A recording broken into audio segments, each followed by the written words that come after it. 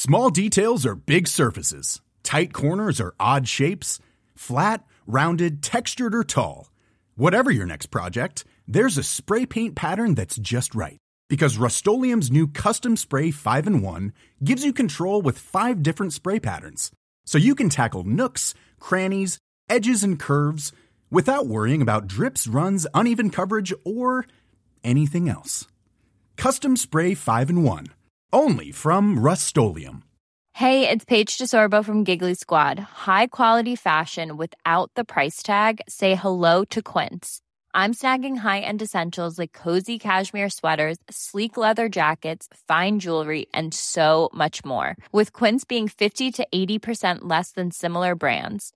And they partner with factories that prioritize safe, ethical, and responsible manufacturing. I love that. Luxury quality within reach. Go to quince.com/style to get free shipping and 365-day returns on your next order. Quince.com/style.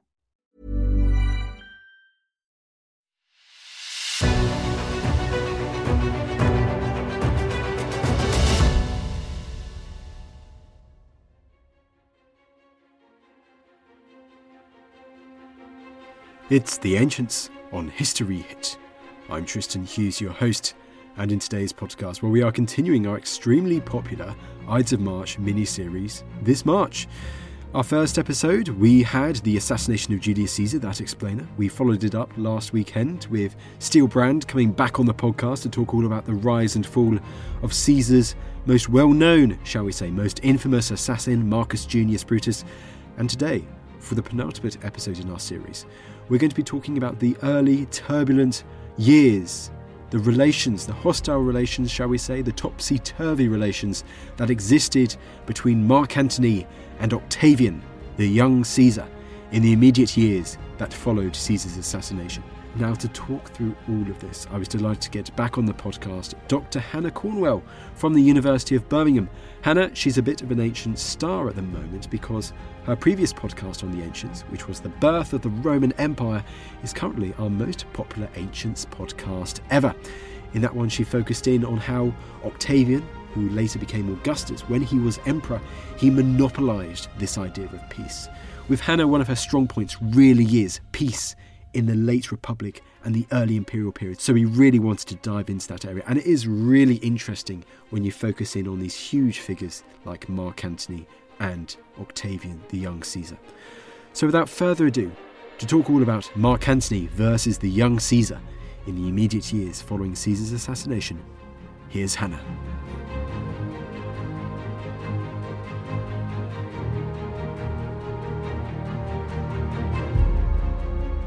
Hannah, it is great to have you back on the podcast. Tristan, thank you very much for inviting me back. You're very welcome. It's lovely to do this in person. It's great to do it in person, exactly. And for a great topic as well, Marc Antony versus the young Caesar, or Octavian. Caesar, yes.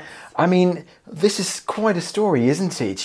One point you've got wars, next point you've got peace, one point there's reconciliation, next point you've got dissension. It's a topsy-turvy, twists and turns tale, isn't it? Absolutely. It is a decade fraught with large-scale armies and combats of Roman fighting Roman, and yet a real sense and desire amongst those very soldiers that they don't want to fight each other and that they want reconciliation.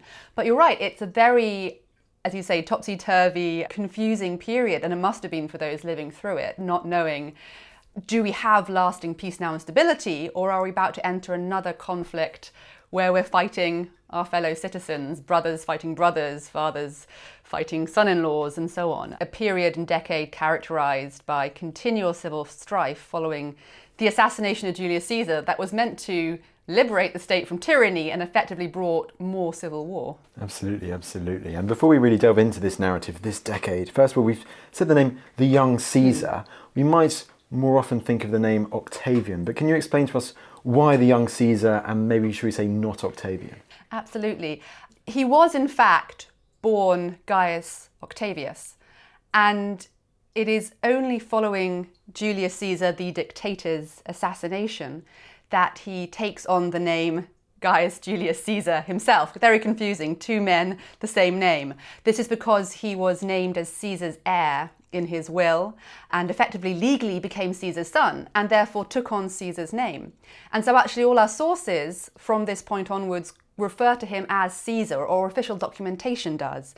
There are some contemporaries who are a little hesitant about having another Caesar, particularly as the previous one was perceived to be a tyrant and had been assassinated. Cicero, the Roman orator and politician, in letters following the assassination of Julius Caesar on the 15th of March, initially refers to him as Octavius and says his followers are calling him Caesar, but good people aren't, and I'm not going to do that because we don't want another Caesar.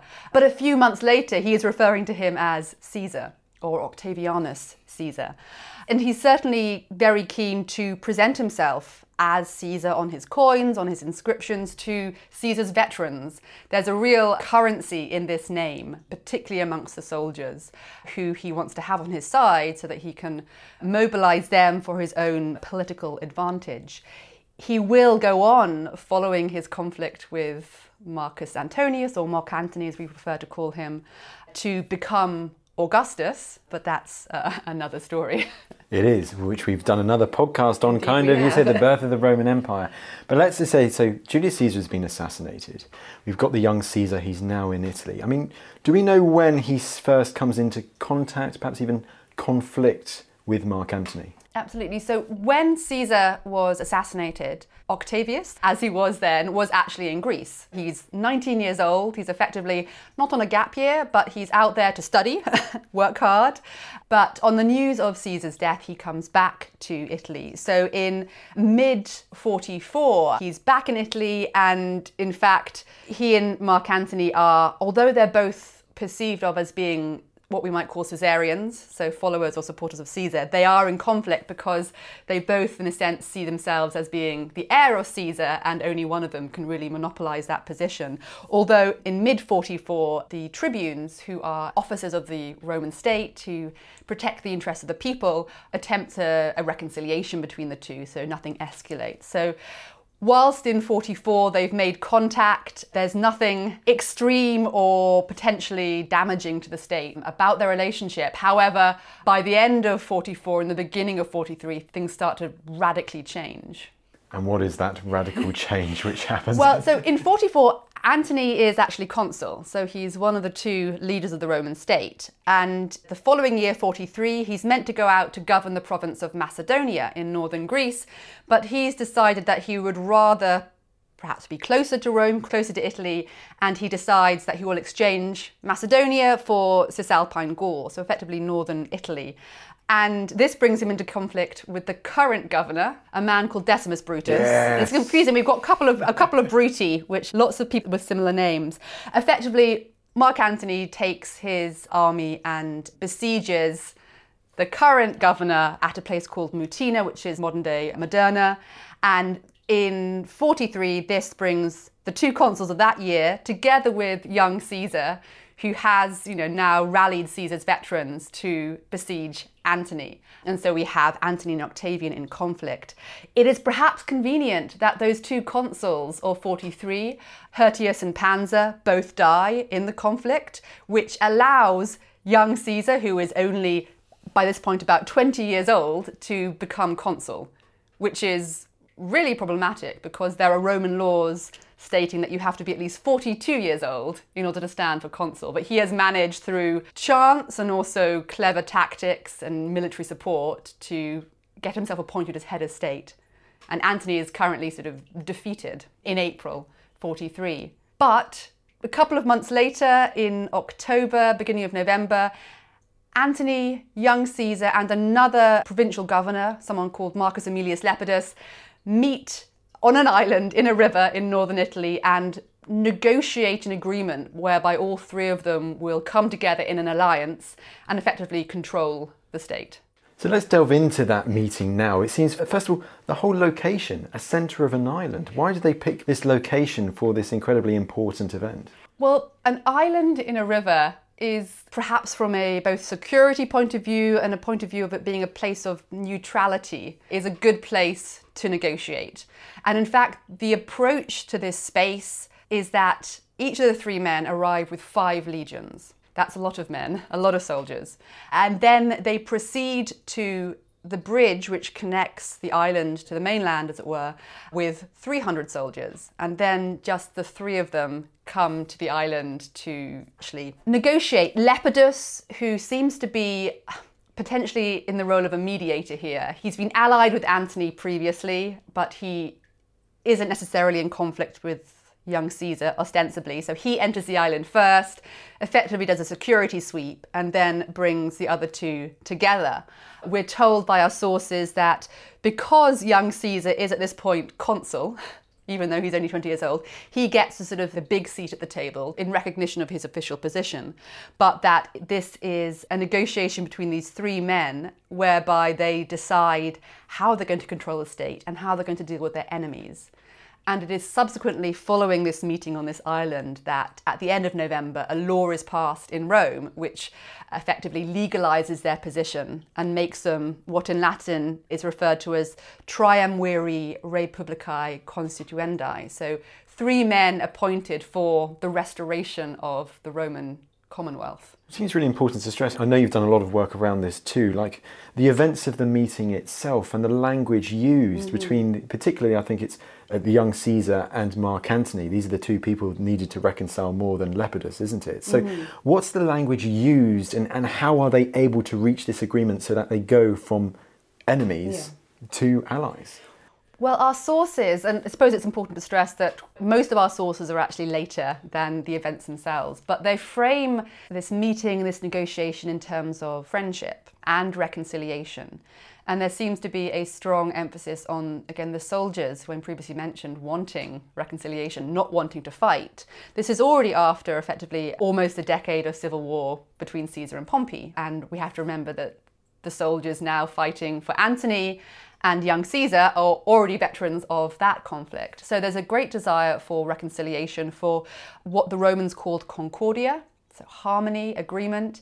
And this is achieved not just by the physical shaking of hands, which is an action we recognize as a form of friendship and agreement. In fact, will appear on the coinage that is produced in this decade as well to emphasize this message of agreement between Marc Antony and Octavian, even if it's perhaps not the reality, but also by the betrothal of young Caesar to Antony's stepdaughter, Clodia. So marriage alliance is a way of transforming the relationship from one of friendship to one of kinship. Now, immediately in my mind, you think as well, I immediately go to like Philip II and Alexander the Great, but that's a different story and the marriage alliance is there. But you think perhaps of like Caesar, is it Caesar's daughter and Pompey and the marriage alliance there? Now, how much of an influence is there for Marc Antony and the young Caesar for previous events? And I'm thinking the forbidden word, the first triumvirate and the likes of Pompey, Caesar and Crassus. How much of an influence and inspiration is there with these three? Well, firstly, I would say it's not a forbidden word and term, but I should stress that, yes, we often refer to the alliance between Caesar, Pompey and Crassus as the first triumvirate to distinguish it from the second triumvirate, in inverted commas, of Marc Antony, young Caesar and Lepidus.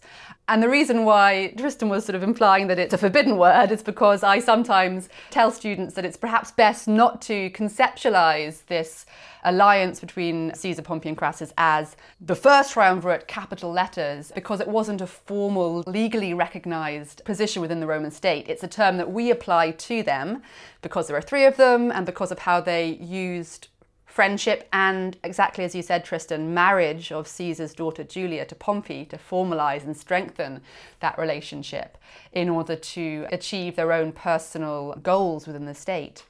So how much inspiration is that on the other? No, absolutely. So marriage alliance is, as a tool, as a political tool in the Roman Republic, is quite a common practice. So what Caesar is doing with Pompey is not unique, but certainly it proves a model for another 2 Roman politicians and military leaders to negotiate. So there is certainly an awareness that how Pompey and Caesar have reconciled through becoming father-in-law and son-in-law is also being replicated between Marc Antony and young Caesar.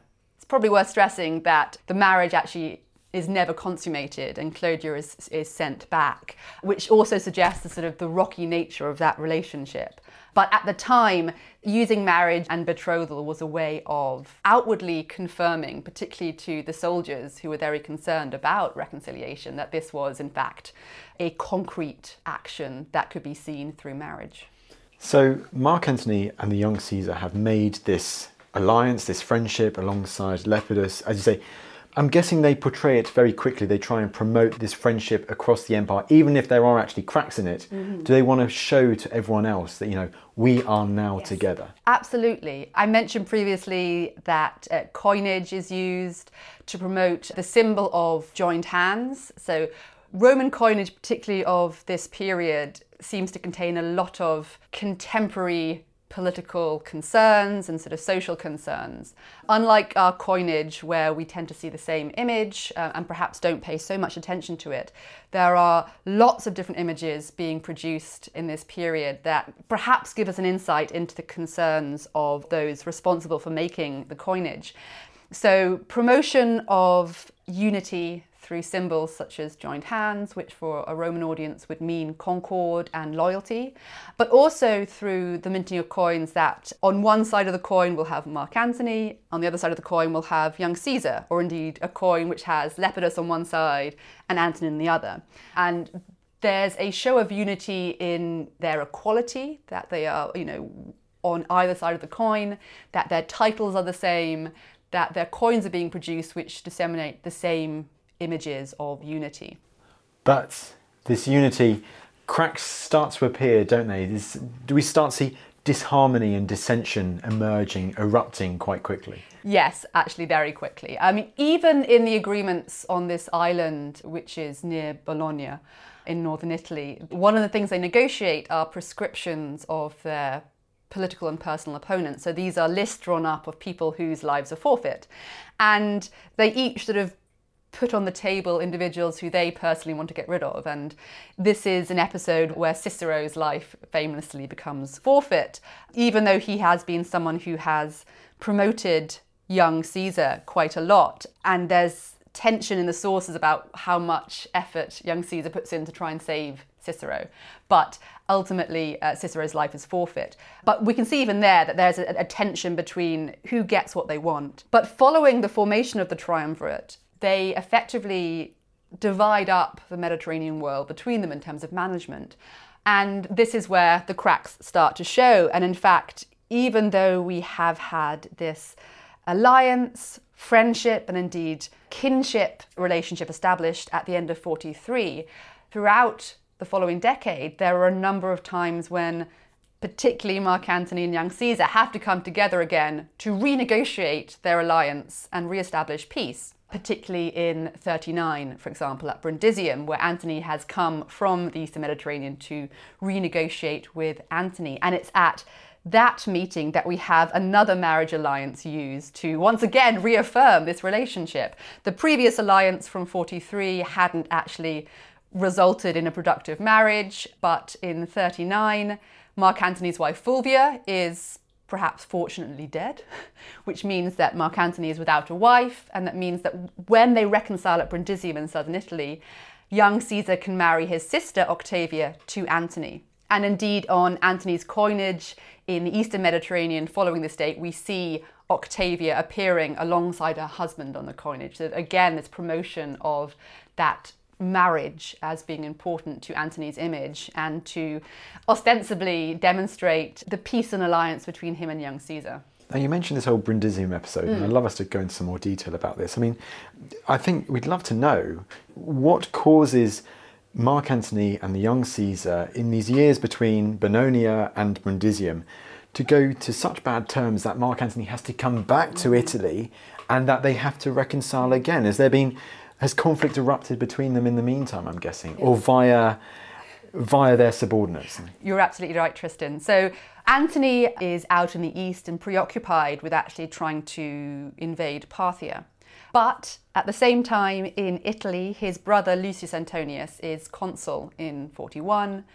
and he comes into conflict with young Caesar. And this is to do with, once again, the soldiers, actually. We come back to the veterans, we come back to the promises that have been made to them following Caesar's death, and their desire for retirement, for settlement, for land in Italy. And what's happening in 41 is Octavian, young Caesar, needs to provide land for these soldiers, but he can only do that by confiscating land from other people in Italy. And this brings him into conflict with Lucius Antonius and indeed Marc Antony's wife Fulvia. And we effectively then get a civil war conflict in Italy at Perugia, which culminates in young Caesar besieging Lucius Antonius at Perugia, which involves those inside the city being starved out. We have sling bullets from the conflict, which give us a really fascinating insight into the insults that are literally being hurled between sides, and how they are, how the soldiers perhaps who are manufacturing these bullets are being induced to think about their Roman opponents. And it's really quite violent, graphic, sexual language to attack both Lucius Antonius and Fulvia and young Caesar himself. So both sides are insulting each other. And it's interesting on the sling bullets being thrown by the Antonines against young Caesar that they explicitly don't call him Caesar. His bullets refer to him as Imperator Caesar, a victorious General Caesar, but the ones that they throw against him refer to him as Octavian, as a way of belittling his status as Caesar. They're referring to his original name and that he's not Caesar. They also tell him to do various things, which I'm not sure I can repeat on this podcast, and the same in the other direction. But fair enough. I mean, and therefore it sounds as if Marc Antony, he's got to come back from the east to kind of deal with the problems of his brother and his wife, conflict again. This is the reason. It's the need to bring the big man in and for them to renegotiate following this conflict. At the same time, we have the surviving son of Pompey the Great, Sextus Pompeius, in the Western Mediterranean, who has naval command, has command of Rome's fleet. And he is busy operating around Sicily and in Spain and causing further conflict with young Caesar. And so, in effect, young Caesar has to reconcile with Antony in order to get Antony's support and ships and troops to deal with Sextus Pompeius. It's not just about young Caesar versus Antony.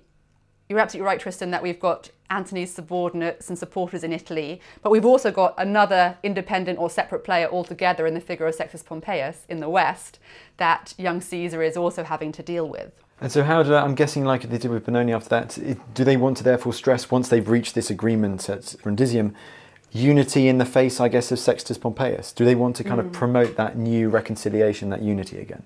Yes, so there's certainly a promotion of the unity between Marc Antony and young Caesar. They celebrate an ovation and mini triumph because they made peace with each other. And this is really striking because we have a long list of Rome's triumphs, and this is the only instance where a victory celebration is awarded because two Romans made peace with each other as opposed to conquering someone else. But yes, there's a need to, in a sense, neutralize their hostilities to deal with Sextus Pompeius. Although young Caesar will also negotiate and reconcile, in inverted commas, with Sextus Pompeius in 37. And again, as with the episode of the formation of the triumvirate at Bononia, this use of space to aid in the negotiation. At Bononia, there was an island which provided a space of neutrality with the three parties coming onto the island from the outside. A negotiation between Sextus Pompeius and young Caesar takes place on the coast with actually platforms erected so that they are sort of divided by the waters and yet able to negotiate in vaguely sort of not neutral territory, but from their own sides. But that alliance really is not successful at all and culminates in the defeat of Sextus Pompeius by Agrippa in Sicily, which then allows young Caesar to celebrate a victory over Sicily and claim to have put an end to civil war. And he will later go on to present and characterize Sextus Pompeius as a pirate, although on Sextus Pompeius's own coinage, he presents himself as being the prefect of Rome's fleet. So people's status is being played within this period, depending on who's depicting who and how the relationship is being shaped.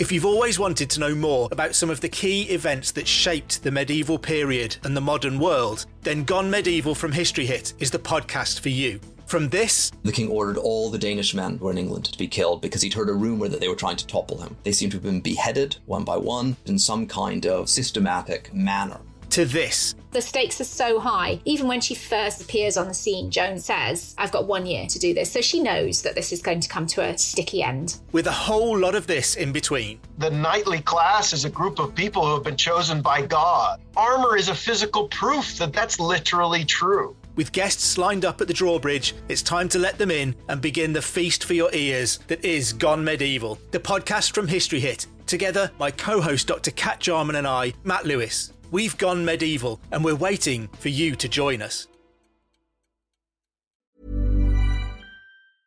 Hey, I'm Ryan Reynolds. Recently, I asked Mint Mobile's legal team if big wireless companies are allowed to raise prices due to inflation. They said yes. And then when I asked if raising prices technically violates those onerous 2-year contracts, they said, "What the f*** are you talking about, you insane Hollywood ass?"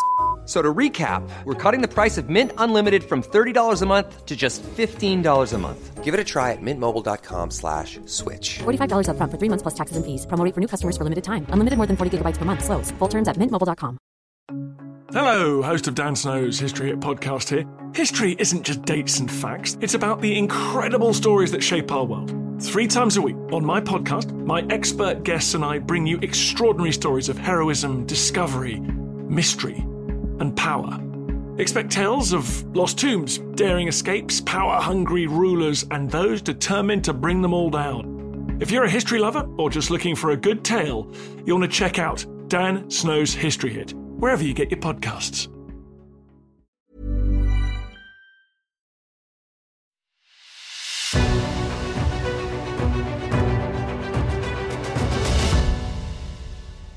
You mentioned Sextus Pompeius there, so let's kind of focus on that as well, because I know we were focusing more on like Marc Antony and the young Caesar. Yes. No, but all of these like figures at the moment, whether it's Lepidus or Sextus Pompeius, Marc Antony or the young Caesar, is it interesting to look at them at this period and how they tried to depict themselves as, I use the infamous term at the moment, peacekeepers, as it were? Yes. No, absolutely. And I suppose in the Roman world, the concept of peacekeeping will become particularly sort of perhaps more prominent and characteristic of the empire. And when we use the term, yes, peacekeepers, it has a sort of ominous tone to it. When we think about how do you keep peace, you keep peace with a military force. But yes, in this period, peace has moved from something that the Romans used to explain their dominant relationship over external opponents to being a way of trying to express relations between Romans, but it perhaps conceals the problematic nature of those relationships, that you're having to use a concept of peace, which is normally seen as the opposition to war and conflict, to talk about relations between Romans. It's taking a concept of external conflict and applying it to internal relations, which suggests that, well, or it doesn't even suggest that, it sort of underlines the fact that they are at war with each other, and that peace is meant to be the end point of this. But as you've rightly stressed, Tristan, there's a peace and then there's conflict, and then there's peace and then there's conflict, and then there's peace and conflict. It's this sort of cycle of attempting to reconcile and putting on a big show of unity, but it ultimately being a facade for the negotiation of power between these men who ultimately don't want to work together, who ultimately want to take control of the state themselves, or indeed want to have the other removed from it. Well, then let's continue this cycle of, peace, reconciliation, hostility, We've left off Brundisium, and you mentioned also these talks with Sextus Pompeius. As we go into the 30s BC, relations between Marc Antony and the young Caesar, I think 37 BC in particular, they break down again, do they? Yes, their relationship has, from the very beginning, been incredibly fraught. They evidently don't get on. Their friendship and their alliances are made purely out of necessity.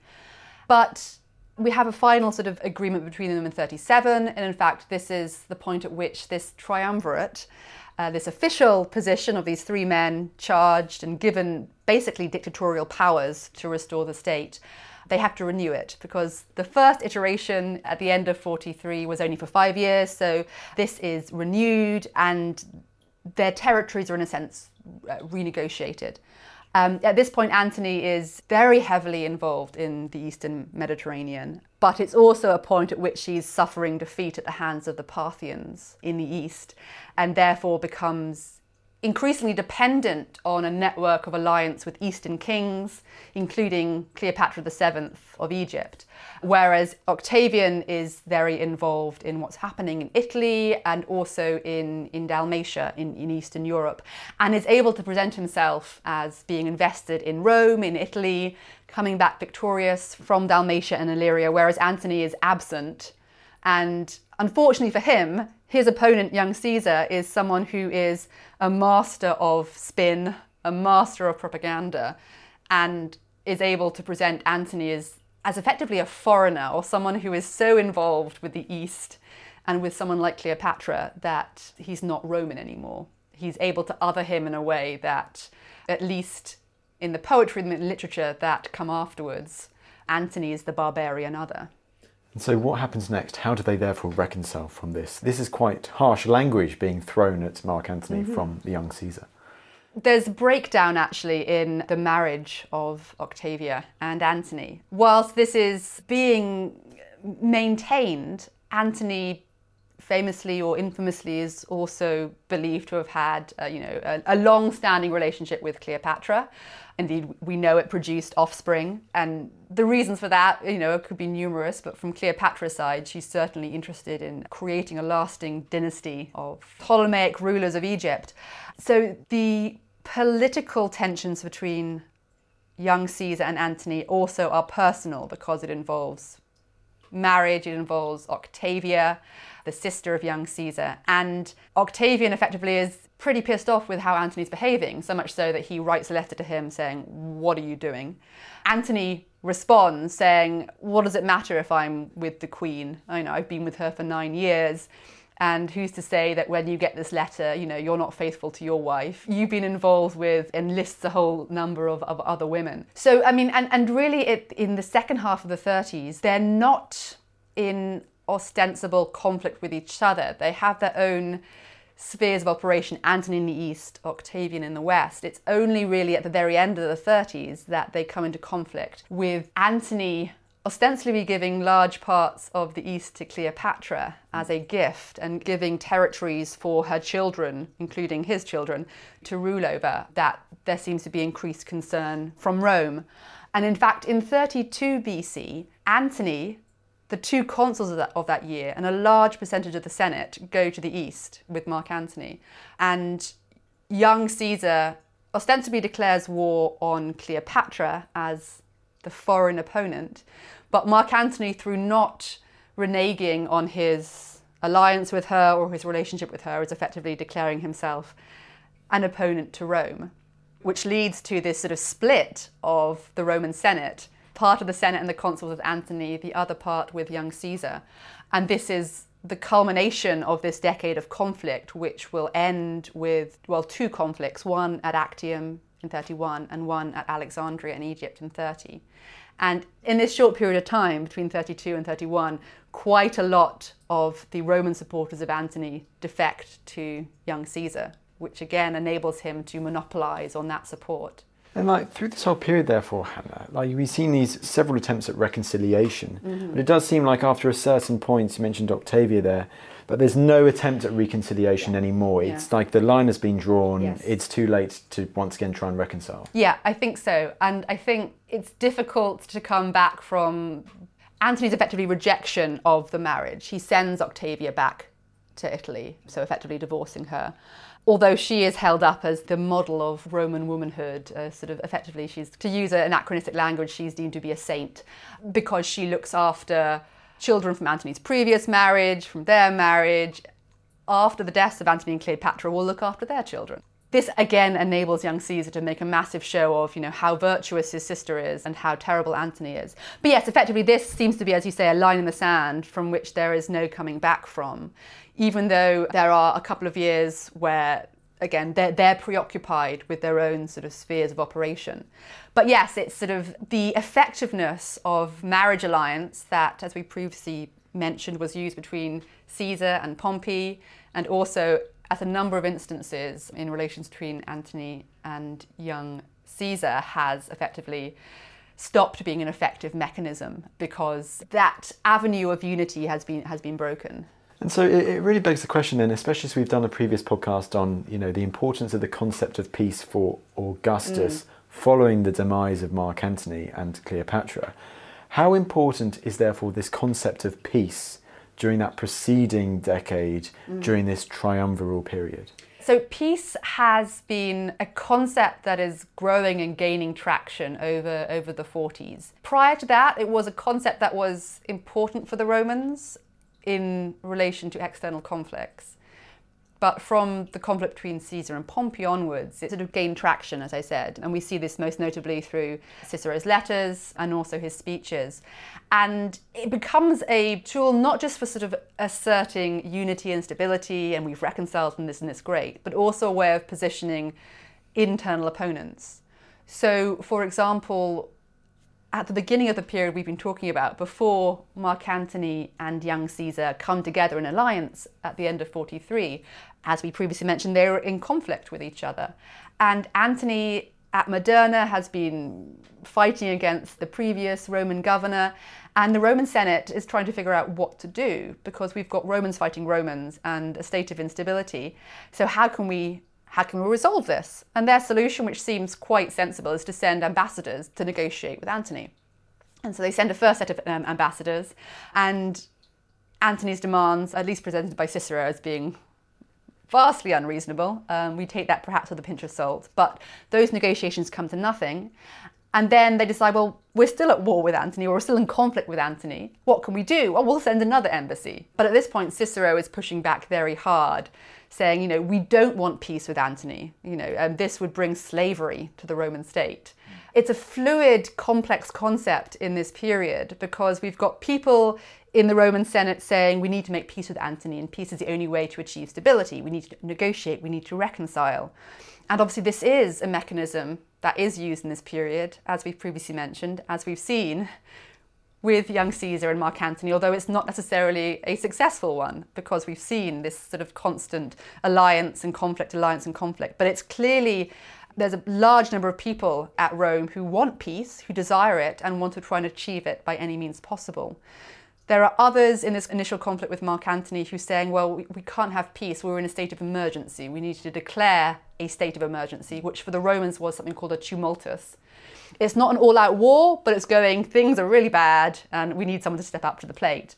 Whereas Cicero at the time is going, no, we need to declare war on Antony. There's only one way that we can achieve peace, which is by destroying him, which again seems not very peaceful, but it goes back to what we were saying about peacekeeping and there's sort of being military undertones to it.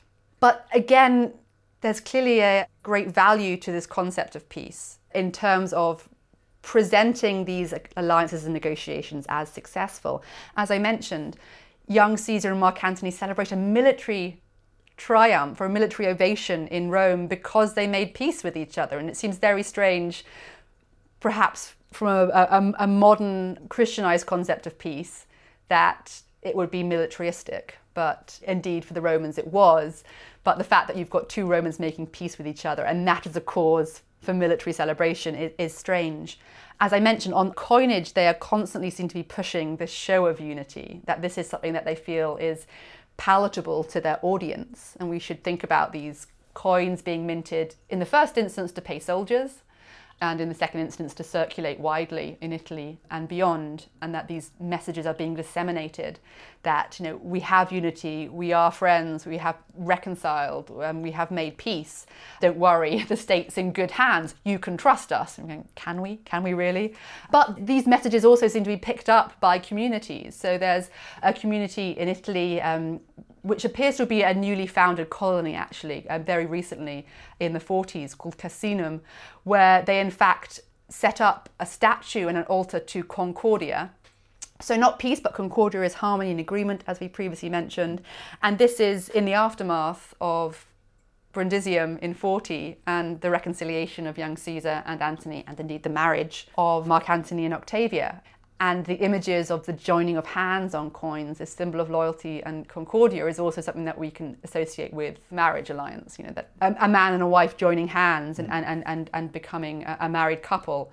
So there's clearly an awareness by these leaders that there is political capital in the concept of peace, that this is something that particularly the soldiers want, and they keep re-emphasizing this. And yet at the same time, they are constantly requiring their armies to fight against each other. A couple more questions. You mentioned there the ovations, how they occurred in Rome between Marc Antony and the young Caesar. But what's been quite striking so far in our chat, we've mentioned these meetings, these negotiations, Bononia, Brundisium. I think there's a Tarentum and Metapontum too, isn't there? Yes, absolutely. But there's never one in Rome itself. Why do these negotiations never happen in the capital? Why is it always somewhere else? That's a really good point, because yes, traditionally the Roman state functions in terms of political business at Rome. That's where the Senate is, that's where the magistrates operate from. But increasingly in the late Republic, and particularly from the conflict between Caesar and Pompey, or even just before that onwards, we're seeing the main political and military individuals in areas beyond or outside of Rome, and that the bases for negotiation are moving beyond and outside of that. And as you said, when we were talking about Brundisium in 40, which is in southern Italy on the east coast, Antony is coming from the east and they're coming to negotiate there. And it's perhaps again a desire to, in a sense, have a space that might be perceived as neutral, or that you're not having Rome becoming a space of contention and debate, that is a space for the populace and the Senate, and that these debates are happening outside it, but also in spaces that are perhaps strategically relevant to where the various commanders and armies are. And of course, Hannah, you're joining us on our special Ides of March mini-series, so we've got to really focus in on the Ides of March and what happens next, because almost instantly, with Marc Antony, there is this first instance of reconciliation. Mm-hmm. Absolutely, yes. So the Ides of March, so famous for Caesar being stabbed to death by his peers and falling at the feet of a statue of Pompey. This was an act carried out by a number of senators, including famously Brutus and Cassius, in order to save the Roman state from tyranny. This was an act of liberty. But immediately afterwards, they don't necessarily do anything. They expect the people to react, and nothing happens. And this gives Marc Antony, who is consul at the time, so it's important to state that. Caesar was dictator, Lepidus was his master of horse, his second in command, but there were still two consuls that year, and Antony was one of them. And he takes hold of the situation and offers Brutus and Cassius and the conspirators reconciliation, peace, that, because they find themselves in a precarious situation following this act. And this is a clever move by Antony, actually, in order to consolidate his position. But yes, they negotiate, and Antony secures his position publicly by discussing the need for peace to the Roman people. Brutus and Cassius have kind of hurried up to the Capitoline not knowing what to do. Antony and Lepidus are down there in the forum with the people saying this terrible thing has happened, but we need to stay calm, we need to bring peace and stability after what's happened. And so they ostensibly offer an alliance or a peace agreement with Brutus and Cassius. And Cicero tells us in one of his speeches that in fact Antony offers his son as a pledge of peace, as a hostage of peace. So there's this sending his son as proof of his belief in the ability for the assassins of Caesar and Caesar's supporters to come to an alliance, to come to peace. This is really a way for Marc Antony to, as I say, monopolise in the situation and to manoeuvre himself into a position of control, which he already effectively has as consul, but he's using this means of negotiation to further that and actually to potentially weaken the position of the assassins or liberators, depending on how you want to frame them. It sounds like it's a symbol of things to come, as it were, with what happens, what ensues between the young Caesar and Marc Antony in the years ahead. Yes, absolutely. The use of ostensible reconciliation and negotiation is a way of framing what effectively is a fight for power and control. And we've seen this in the previous decade with Caesar and Pompey. Caesar uses the idea, and indeed perhaps the desire amongst many of his contemporaries, for there not to be civil war, for there to be reconciliation and peace, to make big statements about, I am working hard to reconcile with Pompey and I want peace. I don't want to be another Sulla. I don't want to be a dictator and a tyrant who is seen to have massacred hundreds of Roman citizens.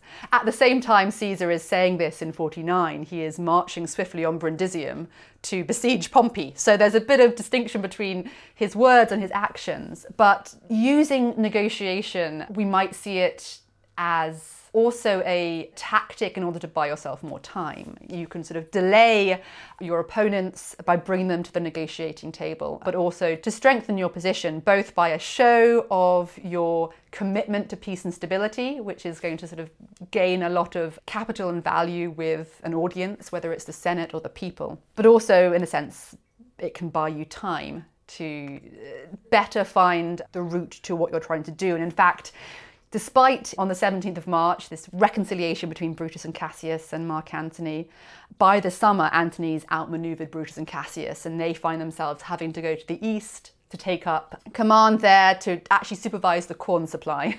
Just before they leave for the east, though, they write a joint letter to Marc Antony in which they say, bear in mind not only how long Caesar lived, but how he did not reign for a long time. So there's this sort of veiled threat from them once again about the dangers of tyranny and that they won't stand for it, which will culminate in the battle between Antony and young Caesar against Brutus and Cassius. So, I mean, there are so many alliances and realignments of alliances going on in this period. We spoke about when young Caesar first arrives in Italy, he is against Antony.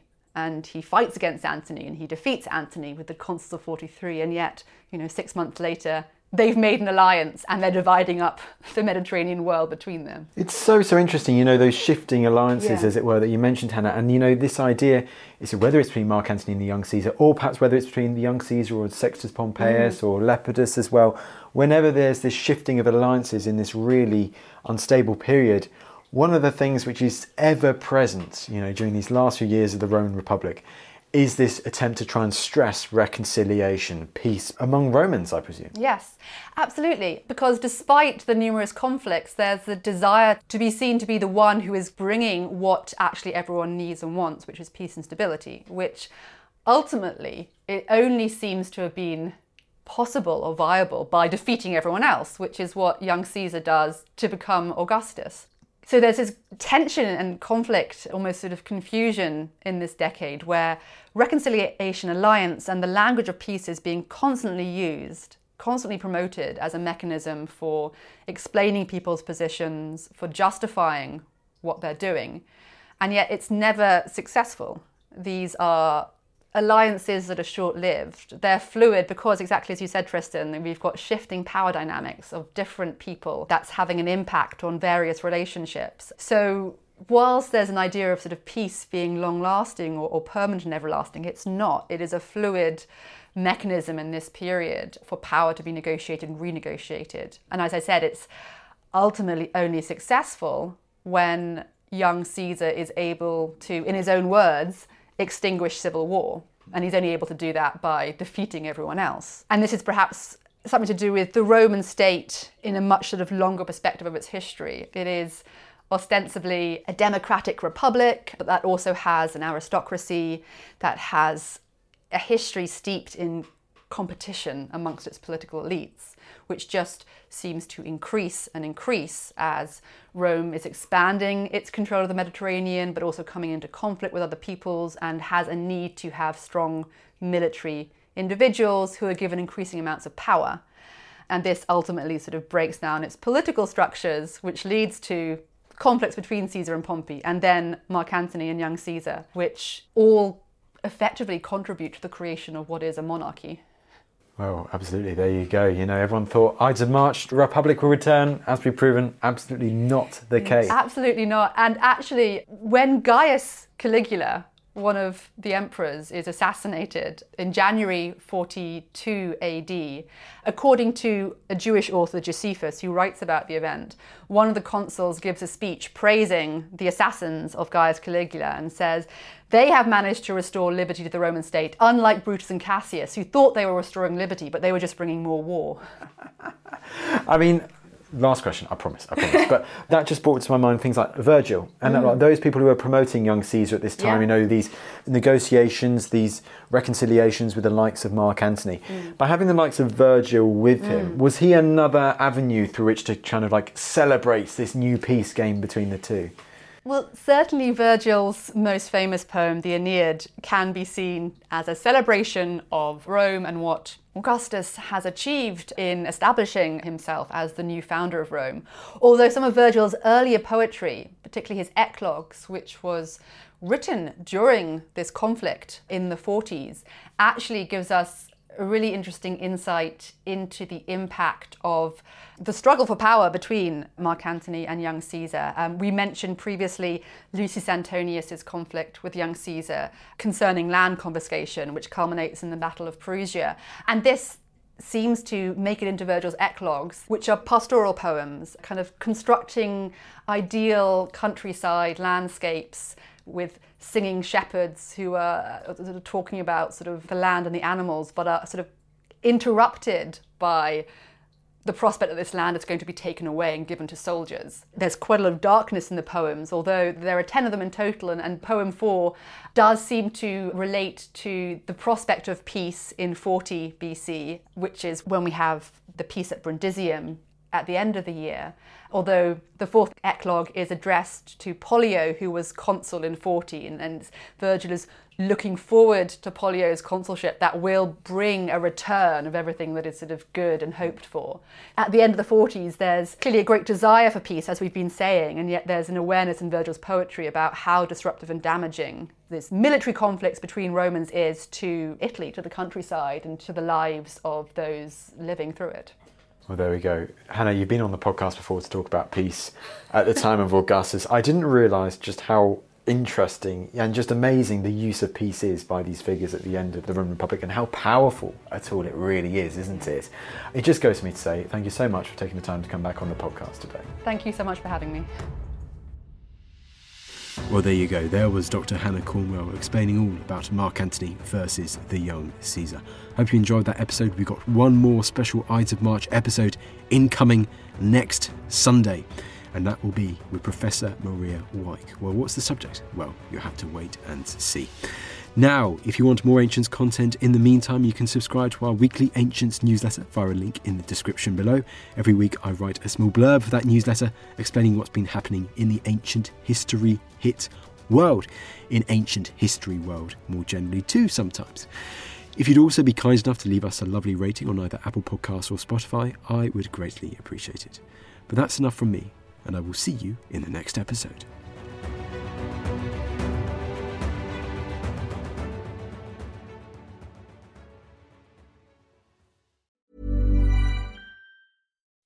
When you make decisions for your company, you look for the no-brainers. If you have a lot of mailing to do, Stamps.com is the ultimate no-brainer. Use the Stamps.com mobile app to mail everything you need to keep your business running with up to 89% off USPS and UPS. Make the same no-brainer decision as over 1 million other businesses with Stamps.com. Use code PROGRAM for a special offer. That's Stamps.com, code PROGRAM. Thank you for listening to this episode of The Ancients. Please follow this show wherever you get your podcasts. It really helps us, and you'll be doing us a big favour. Don't forget, you can also listen to all of these podcasts ad-free and watch hundreds of documentaries when you subscribe at historyhit.com/subscribe. As a special gift, you can also get your first 3 months for just £1 a month when you use code ANCIENTS at checkout.